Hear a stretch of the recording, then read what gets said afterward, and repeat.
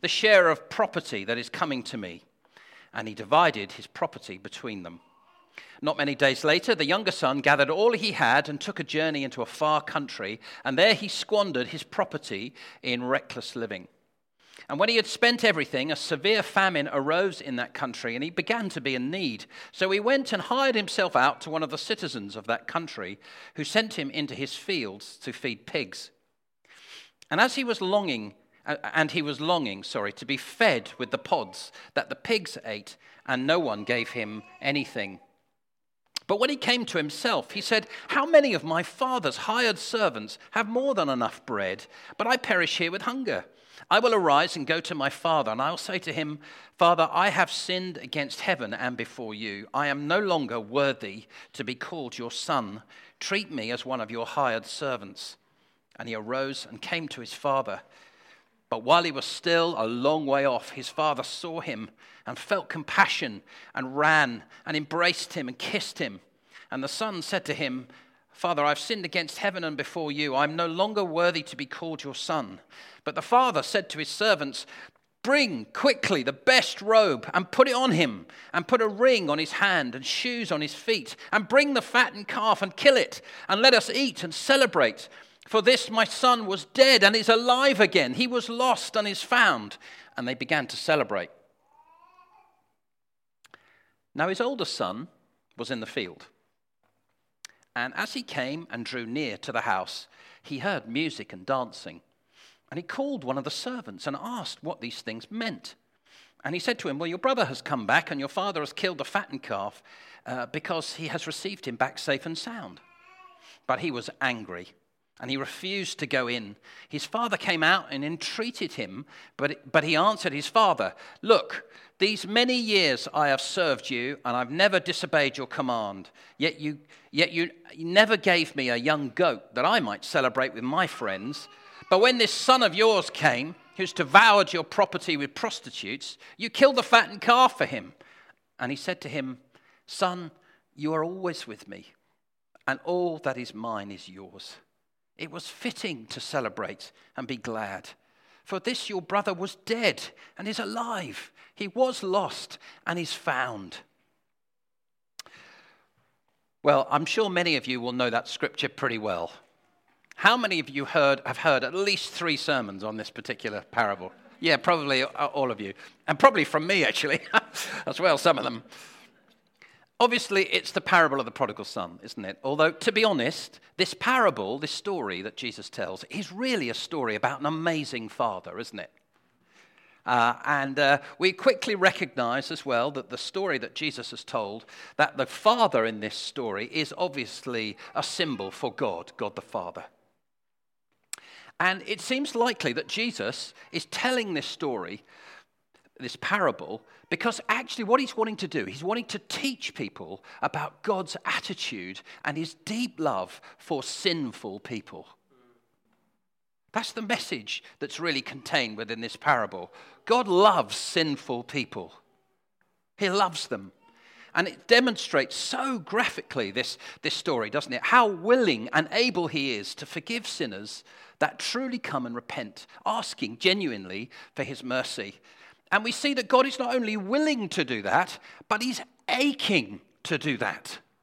We see the ache of the Father. Do you pick that up in that story? Do you feel it? The ache of the Father saying, "I long to see these wayward, sinful people return so that I can pour my love and forgiveness and mercy on them." Do you see it? Yeah? Oh, good. Not just me. Now, to be honest, this story, I am sure, would have been a little bit shocking for his audience of the day. A bit of a shock, because generally it seems at this time, people believe that you really do, if you want God's attention and his favor, you have to have behaved well. You have to have behaved properly, and God would have no interest in you if you hadn't kept yourself sin-free. If you want any kind of relationship with God or his interest, you have to keep yourself sin-free. You see, at this time, they thought God didn't just hate sin, which he does. They thought God hated sinners. And I trust, church, we've learnt God loves sinners, although he does hate sin. Have we learnt that? Good. I'm looking for your acknowledgement of that. That's really important that we understand that. So this is the story that Jesus tells. And as I've been reading it over the last 2 weeks, it's become apparent to me there are 3 groups of people that are pictured in this story. They're types or groups of people. And they're people who have certain kind of attitudes towards God. And the first type of person is symbolized by the younger son before he leaves home. The early part of the story symbolizes a kind of person. What do we see then in this younger son right at the beginning? Well, to be honest, we see a really appalling individual, don't we? I would be horrified if my son behaved like this. We see a self-centered, naive, rude, shallow, reckless, and irresponsible. This is a terrible school report, isn't it? If your headmaster wrote that about you. Yes, this is what I think of you. Yeah, self-centered, naive, rude, shallow, reckless. This kid clearly believes that the party lifestyle is the way to go, doesn't he? He believes absolutely that that's the main thing in life. If I can just have the next feel-good sensation, if I can live on the next high, if I can have, the next sexual partner, if I can have the next drink, if I can have the next drugs, if I can live, that is what life's about. That's what he's arguing. That's what he's saying. He's absolutely not interested in any meaningful relationship at all. His life right now is all about me. And me having what I want, which is pretty shallow. And I think that's his motto in life. I don't think he can just see beyond that. Have a good time. And I think anything that stops him having those things is just frustration to him. You can't really see it as anything positive. That's just bad. Anyway, we know he gets his money and he goes out and he blows it in wild living. And for a short period of time, I'm sure he probably thinks this is fantastic. It's all going very well. But, the reality of living this way fairly quickly becomes apparent, doesn't it, in this story? And we see this kid quite quickly left in a terrible place. He's really left at the bottom. You see, there are consequences to living like that. There are absolute consequences to living just for me, for my pleasure, for what I want. When you live a self-centered lifestyle like that, there are absolutely consequences that you will encounter, whether you like it or not. And by the way, I think some of us can look at this kid and say, well, that sort of symbolizes a young person. I want to say to you, it's not only young people that live like this. There are plenty of older people that still live purely for themselves and their own appetites. So, what are the consequences then of living like this? Where is this younger son left? What do we see? Well, first thing we see is that he is hungry. He's left hungry. Yeah, I guess living like this can leave you physically hungry, but actually, I think the hunger that this lad is going through at the moment is a symbol for something else. I think he's hungry for meaning. He's hungry for meaning. See, if you live superficially for long enough, eventually you're going to get to a point where you're going to say, man, there's got to be more to life than this. Is this all there is? Is it just parties? Is that it? Is it just? Surely, because it's shallow. He's lived a shallow life, and he's suddenly woken up to the fact, yeah, there's got to be something more than this. What seemed so great and so satisfying to him suddenly has become just shallow. So he's hungry. He's hungry for meaning, for true meaning, I believe, in his life. What else do we see about him? Well, we see he's really poor. And I guess superficial living, the party lifestyle, it can leave you in financial poverty. But I want to suggest it's more likely to be an emotional and moral poverty that he's now in. You see, if you live purely for yourself, there's very little you're going to look back on your life and say, I'm so proud I did that. If you've taken advantage of people, you're not going to look back and say, oh, that's great. You're just going to look back and think, I can't believe I was that shallow. I can't believe I was that self-centered. Don't worry, it does get better, okay? So you're looking a bit low. But we've got to look at the reality because this is real. It's real today just as much as it was real back then. How else does he feel? He feels ashamed and unworthy. He goes to his father, doesn't he? And he says, I am no longer worthy to be called your son. You know, that's where sin leaves you. It leaves you feeling dirty and ashamed.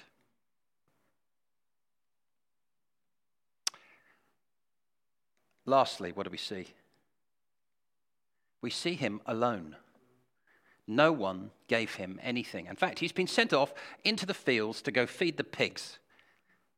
He's not around people, he's around pigs. You go off over there. He's on his own. You see, when you live a self-centered lifestyle like this lad has, eventually people really wake up to the fact that you're self-centered, don't they? And they think, you know what, you're a taker, not a giver. And eventually people will say, I've just had enough. Get away from me. How do you do in your relationships? Little challenge for you. Do you give as well as take? What are you known for? So anyway, here is this lad, and he has lived like a pig, and he's ended up symbolically with the pigs. And he is kind of one of them, really. We know at the time that a pig was an unclean animal, wasn't it? And here is this unclean lad. He's ended up with the unclean. It's sort of where he belongs because of the choices that he's made, the life that he's lived. I want to say this, 4 o'clock service. I think there are millions of people in our country who are in this category today. If you ask the average person, what is the meaning of life? What would they say? They'd say, it's to have a good time. Wouldn't it? I've got my bucket list of all the things I want to do to satisfy me in my life. Life is about me satisfying my desires. Millions of people have lived and live like that today. That means we have people in this country today who are all of those things. They are hungry for meaning. They're thinking, what is life all about? What's life all about? They're thinking, why do I feel so ashamed? Why do I feel so poor emotionally? And why am I so alone?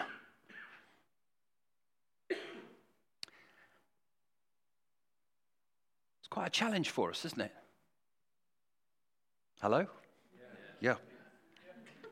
Good. Just wanted to check I wasn't on my own. You hadn't all gone. Can't quite see. The lights are quite bright. Yeah. But the good news about this story that Jesus tells us is this. At some point, people who live like that will ask a question. At some point, they're going to say, is there a home that I can go to? Is there a home I can go to where I can get out of the worst of this?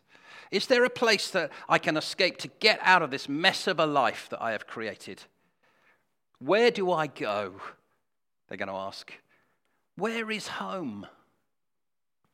Where is home? And of course, they won't know probably that church is home. This is where Father is. Or at least it should be here. Church, we've got to be ready for people like this to come through that door. People to come in who are hungry, poor, ashamed, and alone. I want to say it's not only non-Christians. There are plenty of Christians out there that, for whatever reason, have taken worldly decisions and just live worldly. And they are all of these things too.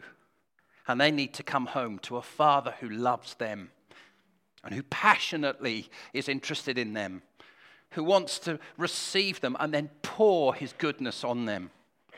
That's what we see in this story, a Father who restores broken people. I trust that's what we're about. We're the home that they're going to come to. You are the brothers and sisters that are going to open the door to them. You see the question, who will they find? Who will they find? You know, there are people I think that have grown up in church as well. But you know, they've never really understood the heart of God. And they thought that God was just restrictive, limiting, boring, moralistic, dull. And they thought that true life wouldn't be found in the church, it would be found in the world. And they've probably been bitten badly as a result of that. Young people, is that you? Do you feel that? Do you, in your heart of hearts, feel that? I want to say to you, if you think that, then you don't know God. You really don't know him. He is not like that, is he? No, he's full of joy, full of mercy and kindness. The Bible tells us then that this son then came to his senses. And that brings me to the second group of people. And the second group of people, I think, is summed up really by the younger son again, but it's after he returns home. This symbolizes a group of people. And there's less to say, really, about this group of people, because it's really more about this amazing Father. This is where we discover in the story how good our Father is, our Heavenly Father. I guess what we do see, though, first of all, is we see this. We see genuine repentance. So this lad comes to his senses. He wakes up and thinks, what am I doing? I have discovered what I thought was so great is actually really shallow. And he goes home. I want to say to you, that's where it begins. It begins with genuine repentance. How do you change this terrible life? How do I get out of this? Well, it starts with saying, God, I am so sorry. Not saying, oh, I'm sorry, get me out of this. No, it says, God, get me. I know I've made mistakes here. Sometimes, you know, in life, you've just got to face God. You've got to open your eyes and look at him in the eyes and say, I've made a mistake. Hands up. It's my fault. Don't try and get round it. Don't try and excuse yourself. Lots of us try and do that. Sometimes you just got to face him and ask for his forgiveness. And we see that in this lad, genuine repentance. And then he goes home, and we see this wonderful Father who runs out to him as soon as he sees him. It's just, I weep when I read this. Are you affected by this story? I am so affected by this story. This father runs out to his son, and he falls on him, and he kisses him. And the passion of God for this lost lad is seen so clearly in this father. And he just can't wait, this father, to shower this broken boy with good things that he does not deserve. Yet God wants to pour his goodness on him. And he immediately calls. You know, this lad, he's got this story. Have you seen this story? He has 3 things to say. He's going to say, Father, I'm no longer worthy to be called your son. Treat me like a servant. He has 3 things. And he's practicing it. And then when he actually gets home, he's only able to get through 2 things before the heart of the Father just bursts across him. I'm not having you not being a son. You are my son. And he calls for the robe. You know this robe? Now, the commentators will say this means different things, but Tim Keller would say the robe was probably the father's robe. So it's indicating, this is my son, and I want everybody to see, this is my son, and I love him, and I'm proud of him. So the son immediately is affirmed with sonship. I think things like self-worth and value and purpose are immediately given to this son. So this category of people is about a group of people who have genuinely entered into relationship with God. And I trust that's us. That's us who have believed, who have accepted Jesus as our Lord and Savior. Be encouraged. This story tells us that there is healing and restoration available for everyone who's been broken by life. Even when you've made terrible decisions and you know you jolly well deserve what's come your way, God is still full of mercy and kindness to you. That's good. All right, okay. I've touched on that. I just wanted to say this as well. One other quick thing about this category is just see how much delight there is in the Father at this boy's salvation. Can you see how it's the Father who calls for the party? It's the Father who says, we are going to celebrate what's happened. When you became a Christian, the Father commanded a party in heaven. And he said, they are saved. That one. Not, it's not a block booking this. Oh, there's half a dozen there. They're all in. We'll have a party. No, it's you individually. The Father celebrates over you individually. In other words, listen to this. You are so important to God. You are so important. It's like God saying, right, stop. Whole of heaven, have you seen what's happened? They've come through and they were dead and now they're alive. We are going to celebrate. Put the volume up, and the Father's up doing the dancing. I'm sure it's better dancing than that, but he would have danced. He was dancing over you. Yes, all right, you do it next time. Yeah, he went bonkers. It's really important you understand. Do you see the value that God has for you? The value he has for you. So important to see. Let me ask you a challenging question around that, though. How do you do with celebrating other people's success or their freedom? When somebody else tells their story, God blessed me. I was in real need and he gave me £100,000. And how are you thinking? Oh, nice. I was given a tenner the other day.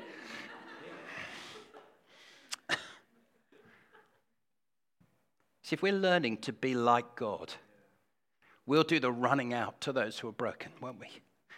We'll run out to them. See, a good brother would have run out with his father to welcome his broken brother home. That's what a good brother would have done. See, a good brother would have learnt to be like his dad. A good brother would have said, Father, are we really going to welcome him home? Yes, we are. Right, okay, I'll come with you. You're celebrating it, right? I'll celebrate too. You're going to have to show me how to do, right? Okay. We learn to be like our Father. We don't start there, but we do learn to become like him.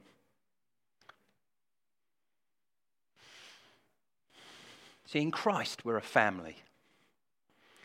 It's about him. It's about us. And not just me. That's who we are. We celebrate each other's successes. Your success matters as much to me as my own. Or should do. I trust we're moving in that direction. So that's the second category. Lastly, the older brother. The older brother. I can almost hear the boos going on. Yeah, this older brother is in some ways a complete opposite to his younger sibling. And he really does sum up what it is to be religious and legalistic. He kind of sums up religion generally. And religions all around the world say this: you have to behave well And if you do, you'll be acceptable to God, and he'll be interested in you. But if you don't, you won't. So in other words, you've got to earn favor with God. All religions, except for biblical Christianity, would argue that. Now, the problem with this is that actually none of us deserve it. None of us deserve God's favor. That's the truth. And so if you think you're good at behaving well, or at least better than other people, this story tells us you're going to end up proud, judgmental. You're going to absolutely lack joy. You're not going to know what it is to take real joy in God. You can act it, pretend, but in here you won't know what it is to be joyful with your Heavenly Father. If you're religious, you'll feel superior and arrogant. If you're religious, you won't understand God's heart, but you will think you are completely on track with God. Religious people actually are very confused by God and actually very annoyed by his goodness. And they're particularly to those who have not behaved well. I've behaved well, is their argument. You haven't. How come you've got God's favor? That's not right. Do you see what that does, if we're like that, to the attitude of the broken when they come in through the door?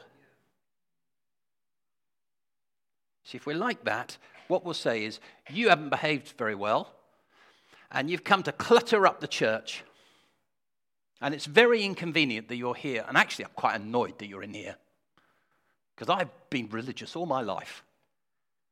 That's not the heart that God is looking for, is it? See, there's no love for his lost brother. There's no delight that his brother was once dead and is now alive. The father has to actually take this brother to one side and explain why it's good that it's better for his brother to be alive, not dead. I mean, how weird is that? But this is what he does.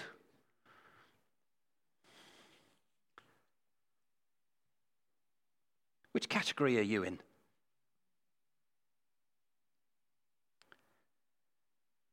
You might be in more than one. And if you're like me, you're more in one sometimes, and then I wander out of that one, think, oh, that's not so good, I'll go into that one. But the big question I want to leave with us is, who will they find? Who will they find? See, if we're right, and there are millions of people out there who are broken, lonely, and are looking for home, that means lots of people will come in. And perhaps lots of people even to this service. So it's a direct challenge for all of us. And the question is, who will they encounter? What kind of brother or sister will greet them at the door when you open the door to them? Will they see people who are in the first category, who are not really bothered about God at all, actually find God a bit, God's so restrictive. You don't want to come in here. Go somewhere else. Is that what they're going to see? Are they going to find people who are older brothers, who are going to tell them off for their bad behavior all the time? Actually, what we want is a whole group of people who are like the Father, who've learned to be like their Father, like fathers who celebrate over their lost sons. Can we be that? Can we be that? Because that's what they need. That's what they're desperate for. That's what they need to encounter. Why don't we pray? Jesus, I just come to you, and Father, I just want to say to you, I am so grateful for your heart. I'm so grateful for who your word tells us you are, and I know it's true. I know that you're full of passion and kindness and forgiveness and mercy. I am so glad, Lord, so many of us in this room have benefited because of your kindness to us. Now, Lord, please would you get hold of us, and would you help us to become more and more like you, so that we are kind and merciful and generous and giving, joyful. Lord, we can't do it without you. This is not about us expressing self-effort. But Father, it is about your power on us, changing us. So come, Holy Spirit. Please would you help us to have a heart like yours. In your mighty name. Amen.